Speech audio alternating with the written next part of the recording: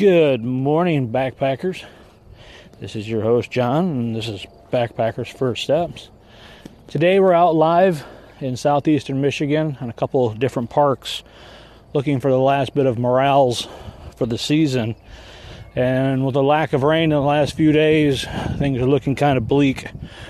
Hopefully the weekend rain will bring us something out and we can get a little bit more. But it's been a good season. Definitely cannot complain.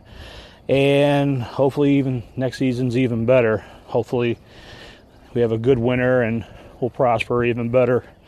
So coming out here and definitely seeing everything in bloom, the wild roses, or even seeing the wild onions growing out here. And birds are out in full swing. And so are the mosquitoes, the state bird. So, anybody out there, just make sure you're covering up. Poison ivy is definitely in full swing.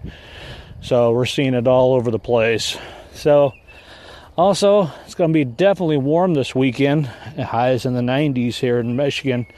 So, if you're out and about on the trails and stuff, make sure you're covering up and you got your arms covered, or put on some good sunscreen because you're definitely going to need it. So, you guys take care. And I will fill you in more if we find any more. Other than that, I'll see you on the trail. Take care, everyone.